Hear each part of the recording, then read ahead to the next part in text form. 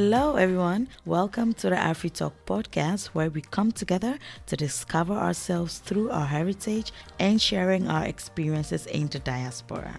I am your host, Jackie.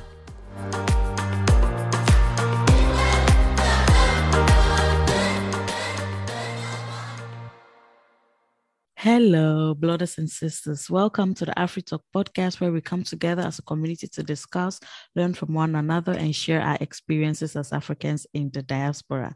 And my name is Jackie. Thank you for watching my previous video, listening to my podcast. If you've not had the chance to, I'll put a link in the description box so you can go and listen or watch. If you grew up in Africa and you came to the West at a young age and you want to share your experience or your journey, you can send me a DM at afritalk_pod. You can send me an email to afritalkp@gmail.com. I always have to think twice. And then I will have a conversation. So on this week, I have a guest, and we're going to talk about his journey here in the West. Welcome, Nyamiche. Good evening, my sister. I hope you're doing well. Good evening. I'm doing well too. I hope from your side too.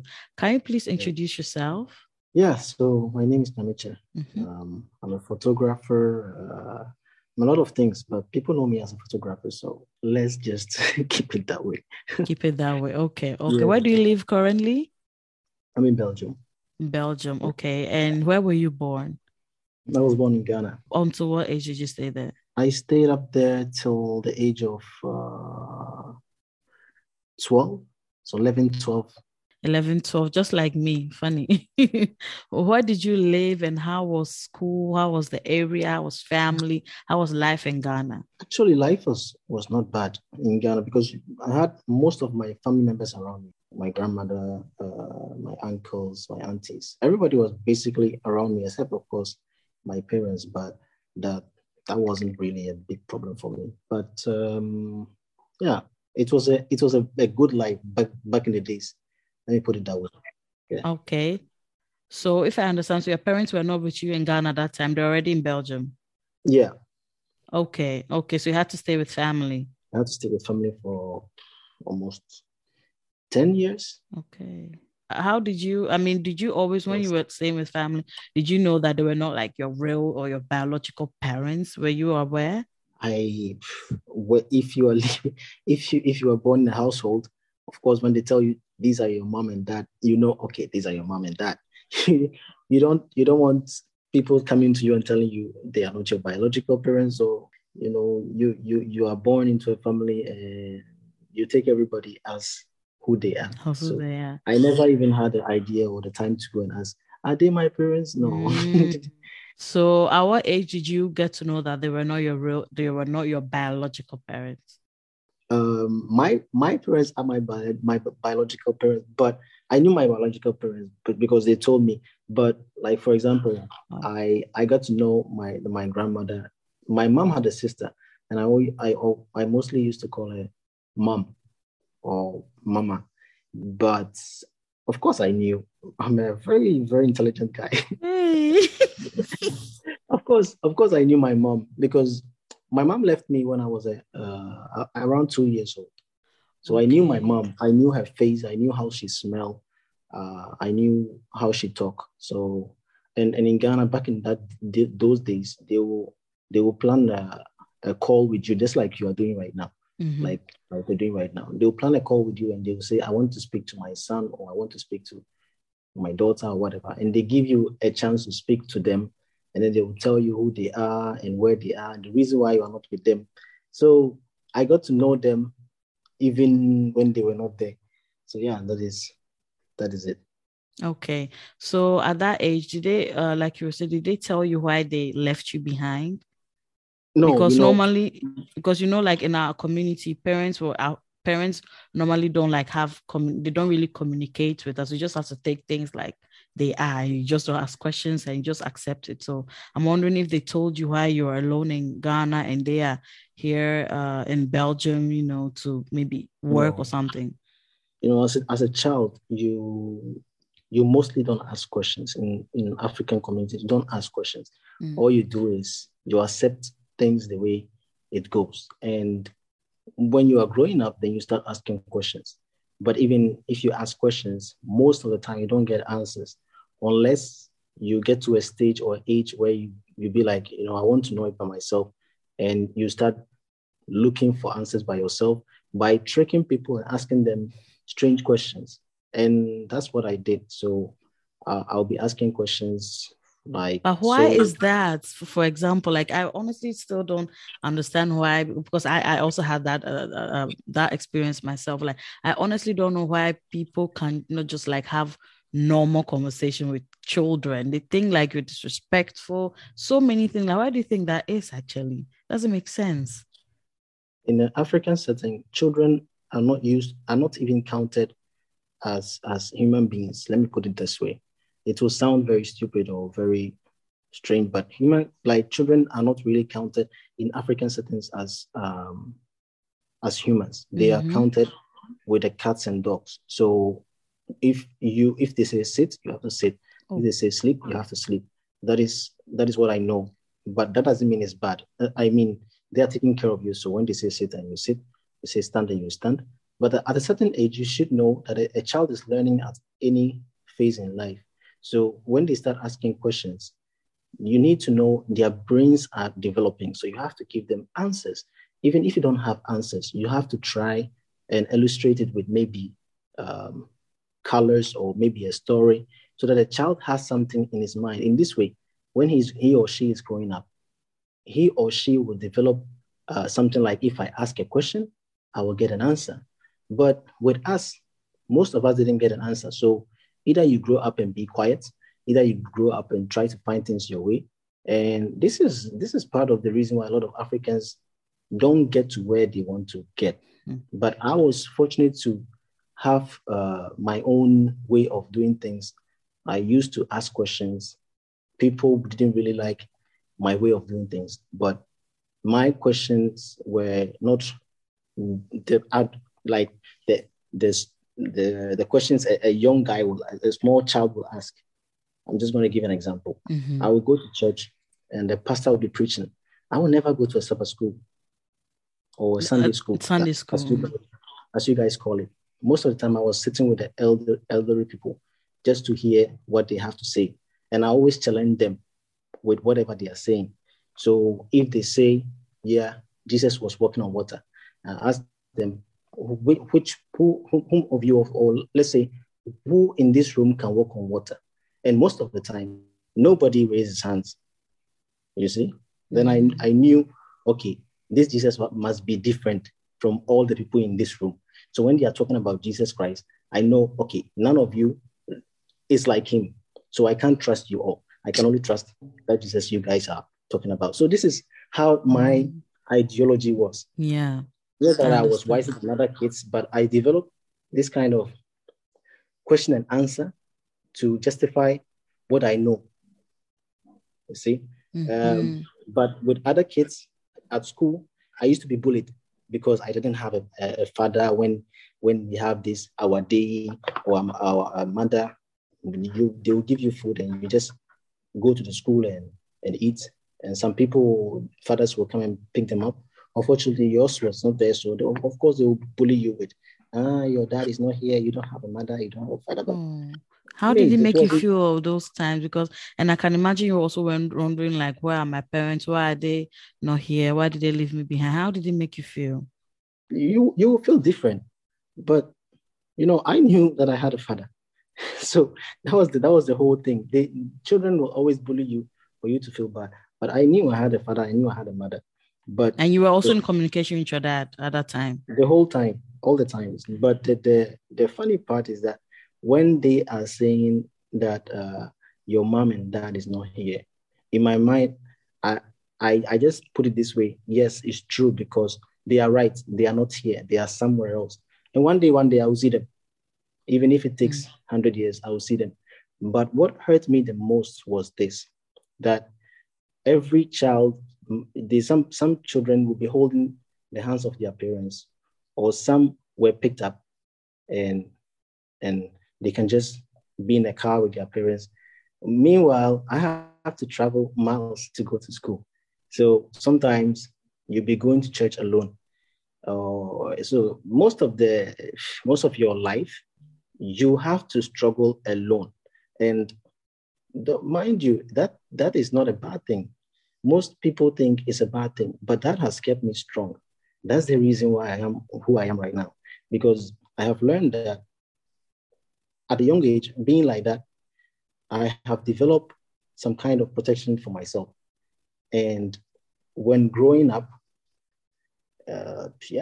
Ghana, I can't compare Ghana with here, but growing up, I met a lot of people too.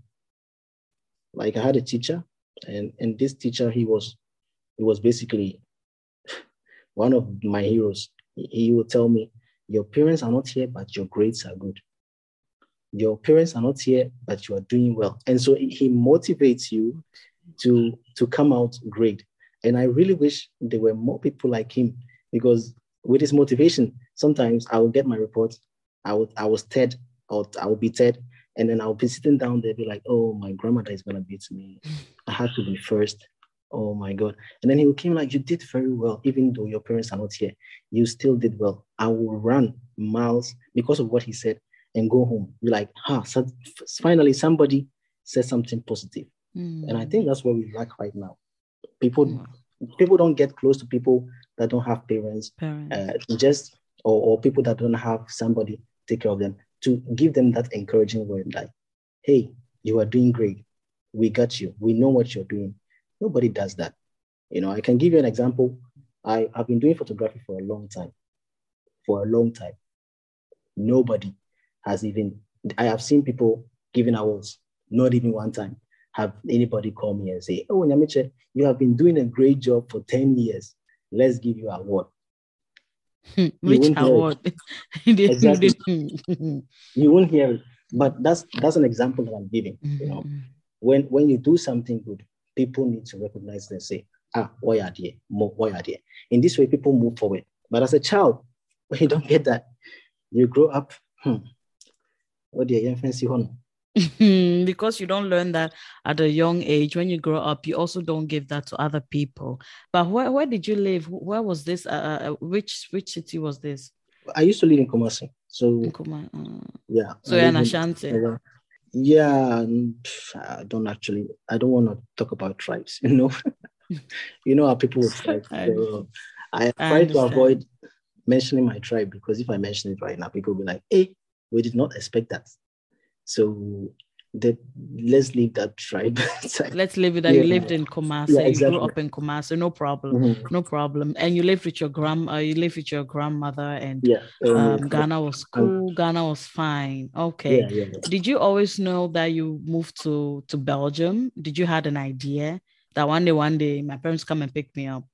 I heard my parents always saying, yeah, we'll come for you, surely, but keep on praying.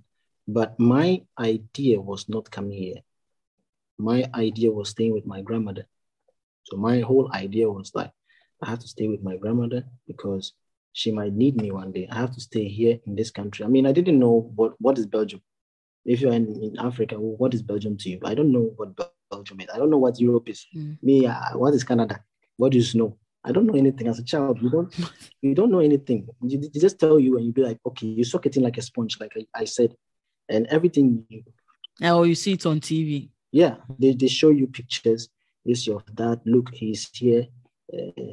This is his picture. He's in somewhere in Europe. You'll be like, hey, wow, he's wearing very big clothes. So, and then you'll be like, okay, so why is he wearing this clothes? You'll be asking questions, but again, you don't get answers. So you start fantasizing, okay, this. But I never had this idea that I will be here. Honestly, if somebody had told me your parents will come for you and bring you to Belgium, I would say the person is a liar. See. So at what point did they tell you that they were coming for you? Well, they did not actually tell me that they were coming for me. They were always saying it on the phone, but they did not tell me, okay, we will come for you next year or this year. There was just one day that they said, okay, pack your bags. The plane is ready, your papers are ready, you have to go to your parents. And even coming here, I didn't take a lot of things. I took a shoe. Wait, just like that? Just like that. I took a shoe, I took clothes. I took my toothpaste. I took my camera, my first camera. I took, what did I take? Paper to write things. And basically, the what same else? day Yeah, so the same day. So they told you the same day that you're going to Belgium and the same day you're too going you to, left. yeah, the same day that they said you have to go to your parents, and the same day they brought me to Accra. The next day, the flight was ready. I left. So How I did it didn't make you know feel? anything. How were you feeling Travel, when you heard you were going to travel? Like, were you in a way happy? Like, hey, at least I'm going to, paradise. At least I'm leaving this hot Ghana. happy, happy. Me in Accra, I don't see aeroplane in Philly like front of me. Mm. So I didn't know what an aeroplane was. I didn't know where I was going. Mm. All I knew was that I was going alone. That was a fear, going alone. I have never gone anywhere alone apart from walking to school and coming back home. But this time they said you are going to your parents. Don't know where they are, but you board in the plane. Um, they give you this air hostess or whatever they call them to guide you. Mm-hmm. And so, to me, every time if the first 1 minute to 1 hour that I was sitting in the plane, they said if you need something, press on this thing and we'll come to you. I pressed it like 100 times. Are we there yet? Where are my parents? Because as a child, what do you know? They didn't tell me it's gonna take 6 hours, 8 hours, 8 hours to get there. And the plane, I didn't know why it was in the air. All I knew is that it is in the air, and people were not talking. Nobody was saying anything. Meanwhile, I'm there thinking, okay, so all these people are going to Belgium. All these people in the plane are going to Belgium. Some are old, some are young, and me, this small guy, I'm also going there. From Kumasi. What am I going to do there? I saw can understand that you were afraid because, nobody was telling you, no explanation, nothing. Just pack your bags, you're going, and all of a sudden you are somewhere that you've never can understand. Yeah, African people and communication. Oh. Yeah, they took you there. Okay. You will be like, okay, you had something, a view in front of you. I'm going to my parents. I'm going to my parents. I'm going to my parents. So that was my whole question. Like in the plane, I was asking, so where are my parents? Are we almost there? Where are my parents? I want to see them. So yeah, that's the whole experience. At the immigration, they will ask you questions, and to be sure if you are not being, how do you call it, human traffic, things that were going on that moment. So that one was also there. That took me almost 3 hours to get out because you needed to be sure if your parents are not criminals, that they are who they say they are. So yeah. But when you were on the way from Ghana to Belgium, were you expecting anything, how your life would be in Belgium? How was it feeling? Were you preparing for something? How was it? I didn't prepare for anything, to be honest. I didn't even prepare I wasn't ready. Let me put it that way. I wasn't ready to be in a different country because even the first day that I landed in Belgium, I started missing my grandmother. So being with your parents and missing your grandmother, because I used to pray with her every evening, came to my parents, it totally changed. They didn't know that I used to pray with her every evening. It totally changed. And then my parents, we used to pray every morning. So I had to get used to waking up every morning. But with my grandmother, it was praying every evening. So you can imagine your whole life changes. I don't know how to describe it, but nobody was even. Yeah, that was going to be my next question. Like, as a young child of 11, 12 years old, moving from Ghana to Belgium, how was it? How did your life change? How was life? Were you happy?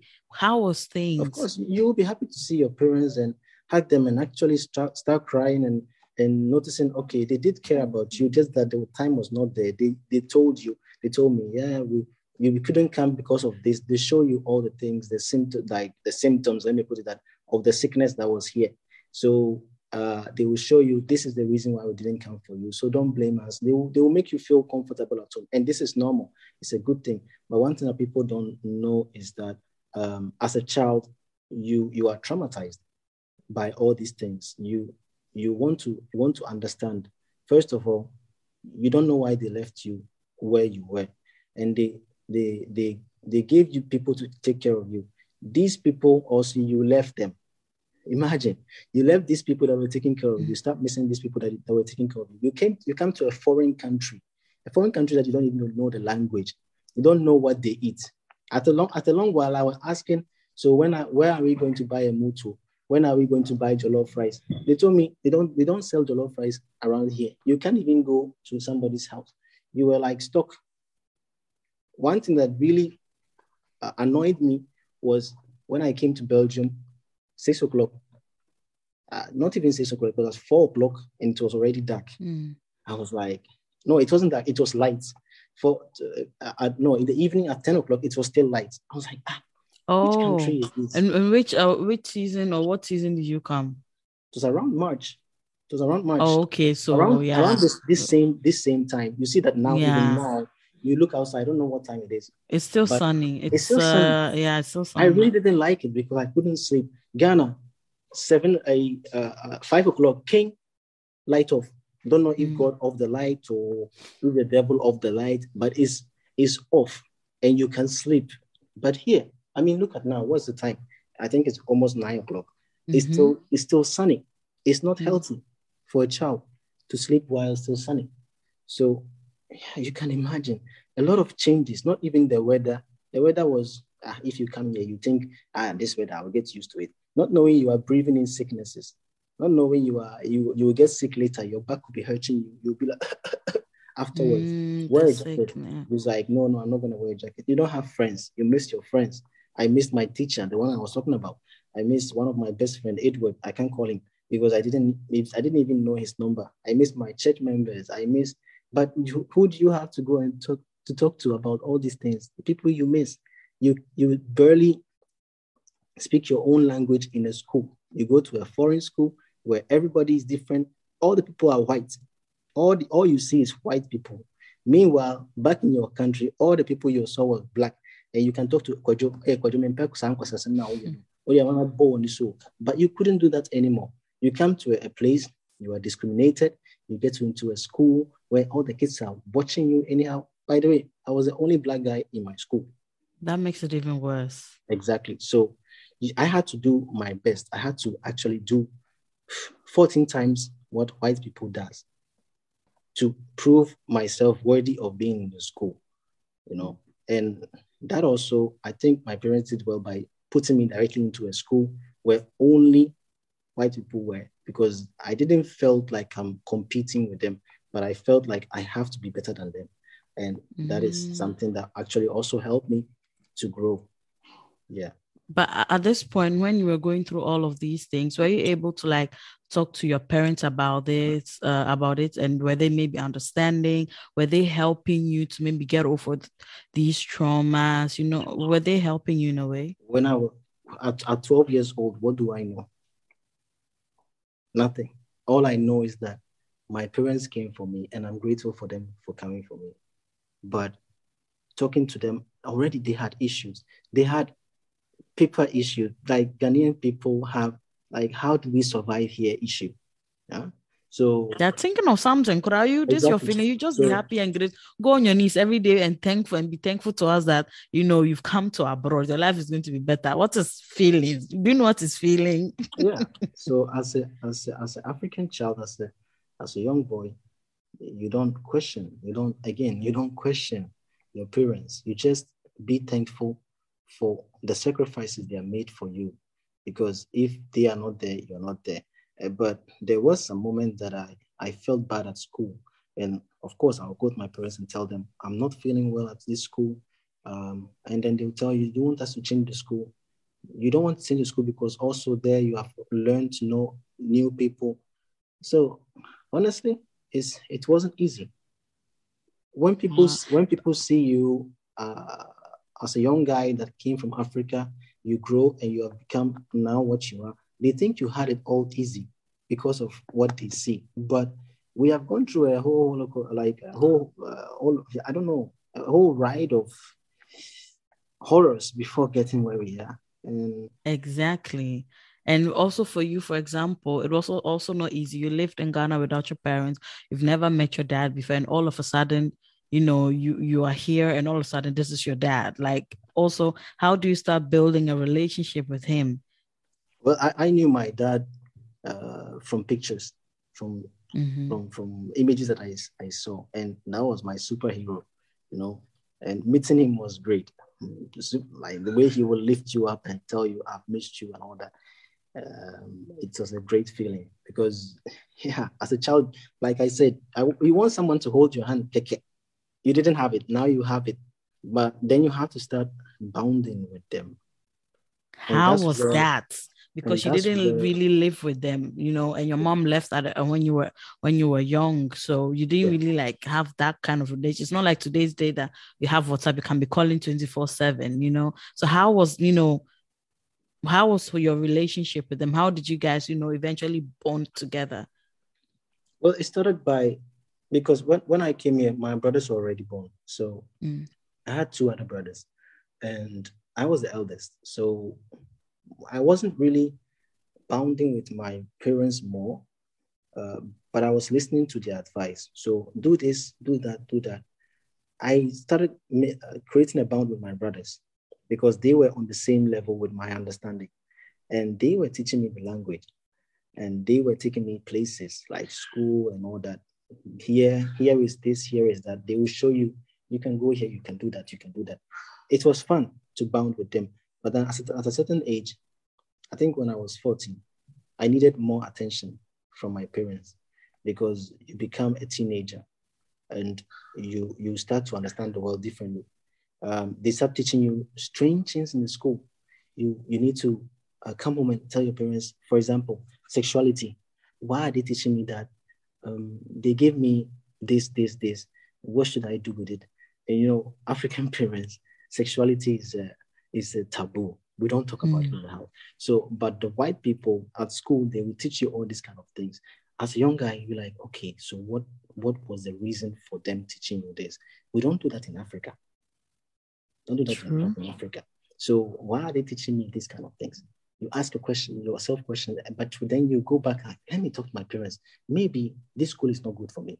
But you talk to your parents and they tell you it's a normal thing. Oh, that's the white people. That's how they do their life. But don't do it. You see?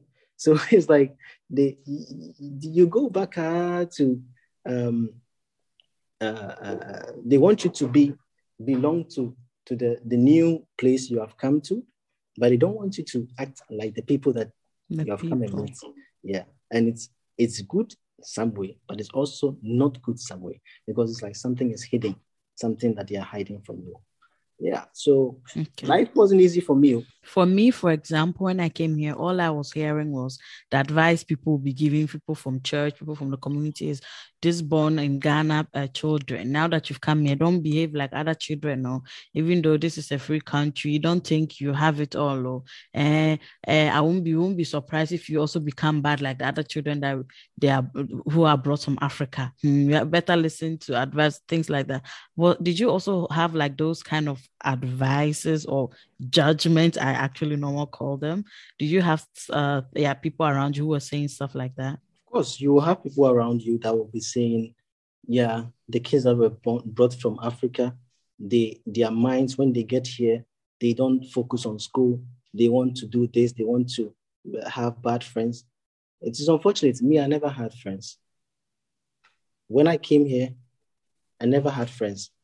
My only friends were my brothers. But I didn't really have friends like, okay, I'm going to play with this white guy in his mother's house. That was not done. And so I'm not talking for everybody, but there are some people, for example, if where we were living, where my parents were living, was a total village. So all you see is white people. But then you have some people that go and live in a community like an African community or Moroccan community, and then they start associating themselves with the Africans, you see, and then before you know, instead of being a good boy, you start roaming around with these G unit people, these gangster boys. Mm. And of course, instead of focusing on your schooling, you'll be focusing on, let me go and see this friend, let me go and see this friend. I think I should be grateful for my parents for not taking me to, let's say, in a city, to live in a city.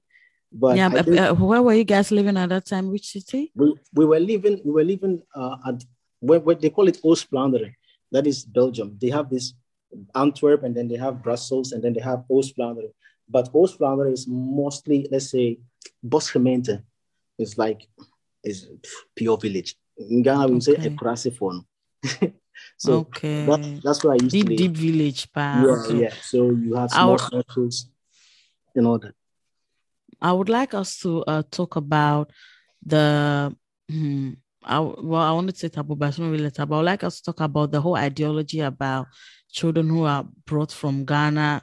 It's a bad idea, or children who are brought from Ghana need to be treated differently, or like extra people need to be, the parents need to be extra hard on them, else they'll go and they'll come home with pregnancy, or they'll go and join gang, or they'll make the investments spoil or whatever. I want us to talk about that, and I want to know from your side, point of view, what you think about all these things. But that will be in the next video. That'll be next week. So please do subscribe, click on the notification bell, like and comment, and share this video with everyone you know. And next week we'll be back with a continuation of this interview. That's all I have for you. Thank you, Nyameche. Okay, bye. Thank you for listening to the AfriTalk podcast. Please subscribe to the show wherever you listen to your podcast and share it with everyone you know. For more amazing stories, stay connected by following me on all social media platforms. Find me on Instagram at AfriTalk_pod, on Twitter at AfriTalkPod, and on Facebook, AfriTalk Podcast. Or you can send me an email at afritalkp@gmail.com. afritalkp@gmail.com.